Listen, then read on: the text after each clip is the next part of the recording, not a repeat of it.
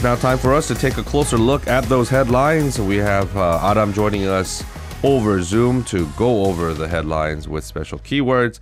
Good morning, Adam. Good morning, Juan. Happy Thursday. Happy Thursday. Just one more day for me of early mornings. I know it's been a good run. Yes. Enjoyed my 2-week run, and of course, Lena will be back in the studio starting next Monday. For the listeners who are wondering, Adam, let's get started with the first keyword of the morning. Special relationship. President Yoon and Canadian Prime Minister Justin Trudeau have agreed to step up cooperation on critical minerals and other economic security issues during their summit talks. Give us an update. Right, so they announced a joint statement that they titled Stronger Together for the Next 60 Years. They agreed to further deepen and develop a comprehensive strategic partnership of the two nations, saying they have a special relationship. Yoon pointed to the great potential for economic cooperation between the two countries in future industries such as semiconductors, batteries, and AI, as well as the clean energy sector, including nuclear power plants, natural gas, and hydrogen. Now, the two governments also signed relevant MOUs, and the two leaders also announced a new youth mobility arrangement. They increased the working holiday program's annual quota, for example, to work and study in each other's countries from 4,000 to 12,000 people. They also eased age requirements and the cap on working hours. The maximum age was increased to from 30 to 35, and the maximum number of working hours per week was raised from 25 to 40 hours. Trudeau welcomed what he called Yoon's unequivocal leadership on Ukraine and other global issues. He also reaffirms Canada's support for Yoon's so-called audacious initiative, or bold initiative, as others are calling it, which offers massive assistance to North Korea in exchange for steps in denuclearization. Now, the two leaders condemned the North's weapons programs and called again on Pyongyang to return to denuclearization talks. They also expressed their commitment to promoting human rights in Korea. South Korea recently released a report on the human rights situation in the North. The two leaders also welcomed their government's recent decision to launch negotiations for an information security agreement on industrial security and defense. Other topics covered during the summit included climate change as well. Trudeau welcomed Yoon's agreement to join the Global Carbon Pricing Challenge he launched in 2021. Now, Korea is the first Asian country to join the initiative, which basically calls on all countries to adopt pollution pricing as a central part of their climate strategies. All right, let's jump over to the second keyword. Wastewater talks. So Korea and Japan have continued their negotiations to iron out the details of the upcoming Korean inspectors team's visit to the Fukushima nuclear plant. But as many expected, the talks are not going as smoothly as they hoped. And as of right now, we don't really have a solution or a resolution, I should say, on the exact scope for the Korean inspection team. Yeah, certainly they're kind of running out of time as well because they're visiting just next week. So the clock is certainly running out to try and get these details ironed out. And the second working level talks, it unfortunately ended without an agreement again.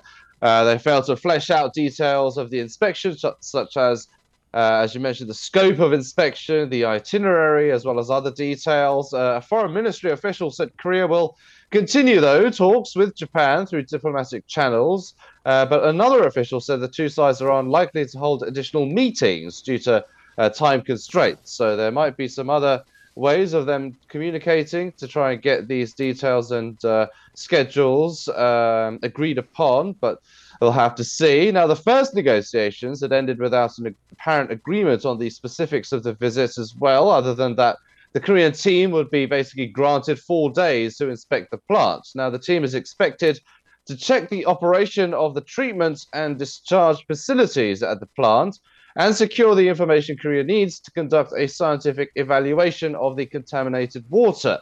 Japan has been saying that checking the water's safety is being done by the nuclear watchdog IAEA, and that it is not Seoul's concern.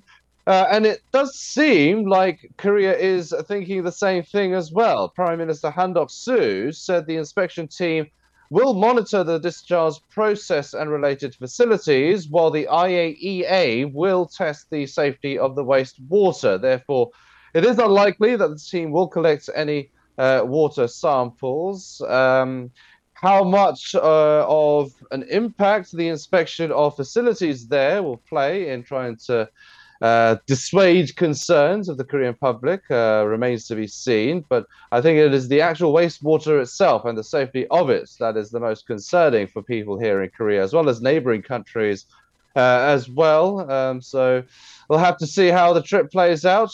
Taiwan had a similar trip that was held not so long ago as well. That didn't really turn out to be as fruitful as many hoped, but we'll have to see if Korea's trip is any different. Doesn't Prime Minister Han's comments make it seem like we're already giving ground a little bit? A little bit. I don't want to. I'm going to tread lightly with those comments, but yeah, I mean, critics are saying that the EU government is kind of bowing to Japan's demands and opening up diplomacy more actively than Japan is. But of course, Prime Minister Han Duck-soo being kind of, the second in command in the government. Um, yeah, maybe, but we'll have to see. It's okay, Adam. They won't come after you.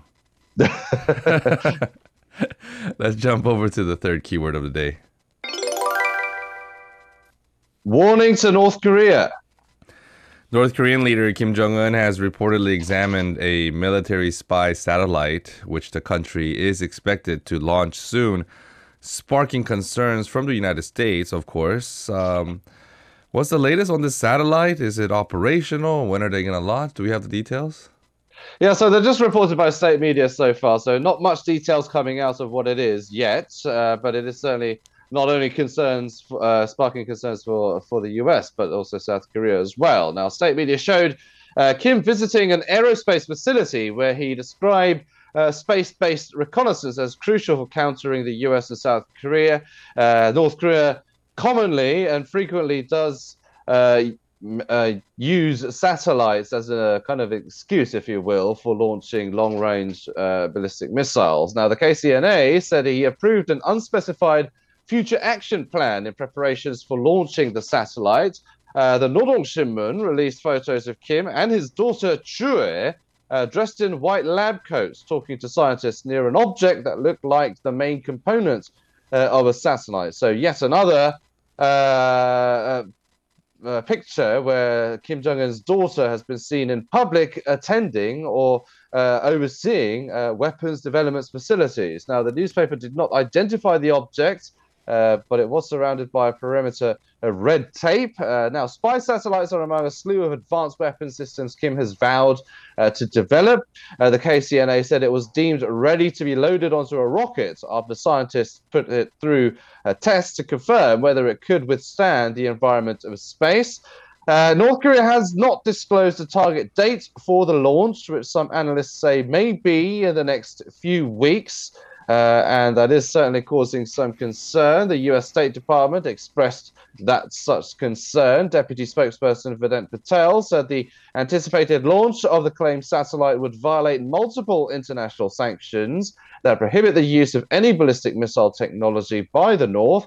And he warned that the US will take necessary steps to hold North Korea accountable should Pyongyang decide to go ahead with its planned launch. So pretty much more of the same when it comes to these kind of things. North Korea touts its missile and weapons technology. The US says they're violations, along with South Korea expressing similar concerns as well. So no different this time. I didn't know Kim Jong-un was such a fan of Take Your Daughter to Work Day. Although, yeah, you could see it like that. It's been quite a frequent event, hasn't it? He's been taking her to work a lot these days. Yeah, and they're usually weapons facilities as well, which has certainly caught the eye of many North Korean watchers and experts. Maybe already, you know how South Korean parents always want their kids to become lawyers or doctors. Maybe he's kind of planning out her career trajectory. Could be. That is a speculation, isn't it? Yeah. Yep. All right, let's jump over to the fourth keyword of the day. May 18th, uprising.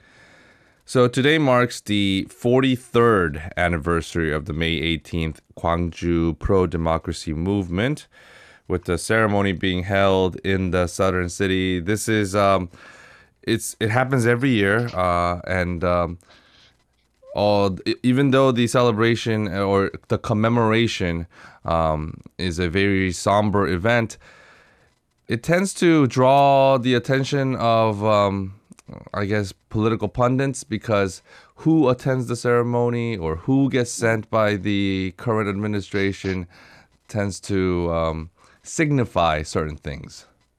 Yeah, it certainly does. There's certainly a bit of a sticking and contentious issue between conservative and liberal parties here in Korea. And it usually causes a bit of tension. You can see the kind of the tense atmosphere sometimes with these ceremonies taking place. This year, it's expected to have about 3,000 people in attendance. That's about 1,000 more than last year. Of course, the pandemic has been one of the reasons behind the scaling down over the past couple of years. Now, attendees, they include politicians, the bereaved families, and students alike. As well as some members of the public. Now, interestingly, President Yoon, a conservative president, for the first time as a conservative president, led his aides and the entire ruling People Power Party to Gwangju last year to pay tribute to those who perished during the resistance. Now, following the president's kind of unprecedented move, this year, many lawmakers from the ruling and opposition blocs have again headed to Gwangju. PPP lawmakers reportedly took a train there together. They'll be there alongside Democratic Party members. Now, the Democratic Party reportedly encouraged all of its members to attend both days of the ceremonies, which started yesterday. The leader, Lee Jae-myung, and the floor leader, Park Kwang-on, will be staying in Gwangju for 2 days. Now, some PPP members were also present for yesterday's ceremony as well. We'll have to see who attends today. Now, Yoon was also the first conservative leader last year to sing out loud Marching for Our Beloved, which is a song that is dedicated to the victims that is usually sung at the end of the ceremony. Whether conservative lawmakers will do the same this year remains to be seen. And of course, there's been a lot more headlines surrounding this particular occasion because Chun Do-hwan's grandson actually attended the cemetery where a lot of these victims laid. So, yeah, so it's going to be an interesting one. Right. Just to give a little bit of a historical background, Chun Do-hwan was the authoritarian ruler in power at the time of the uprising. So to give you a little bit more perspective on that. All right, jumping over to the fifth and final keyword. Less profits. Big companies in Korea posted a more than half a drop in profits in the first quarter, according to the latest data from both Kospi and Kosdaq listed companies. Give us an update on the situation with the economy here. Yeah, so I always dread doing these kind of economic stories because they're all so dreary and gloomy, and it's always bad news, especially for the past year or so. So it's a bit depressing, but hopefully there's some light at the end of the tunnel. But of course, this is all due to basically the semiconductor industry taking a bit of a dip. And they do take up 20% of the country's exports. Korea, according to the Korea Exchange, consolidated net profit of 622 listed companies in the stock market in December was almost 19 trillion won in Q1. That's a decrease of 58% from the same period last year, so nearly a drop of 60%. Sales increased actually by 5.7%, but operating profit decreased by 53%. So it goes to show how the profitability has certainly taken a bit of a nosedive. Operating profit was less than half of the 50.5 trillion won that was recorded in Q1 of last year, which was actually the second highest ever. And it is also the first time since the first quarter of 2009, when the global financial crisis hit, that a listed company's profit has decreased by more than 50% compared to the same period last year. And Kosdaq listed companies, not just Kospi, who are Kosdaq are mostly tech related companies. They saw kind of the largest drop in operating profit. Samsung Electronics and SK Hynix, two big chip makers, of course, being hit by the slump in the chip market. Now, experts do predict that listed companies would show sluggish earnings overall this year, but they could start to show a modest recovery in the second half. So we'll have to keep our fingers crossed and see what happens. Fingers are crossed. People need a little bit of a break and a little bit of an Yeah. upturn on the economy, that's for sure. Yeah, and hopefully inflation dies down as well along with that, because everything's getting expensive apart from my wages, as everyone says. Well, Adam, thank you so much for your time, and we'll speak to you again tomorrow. You're very welcome. See you tomorrow. If you're listening to our program using the podcast service, just a reminder that we do go live Monday through Friday, 7 a.m. Korea Standard Time. So tune in and help us make the show more informative by giving us your input. See you bright and early on Good Morning Seoul.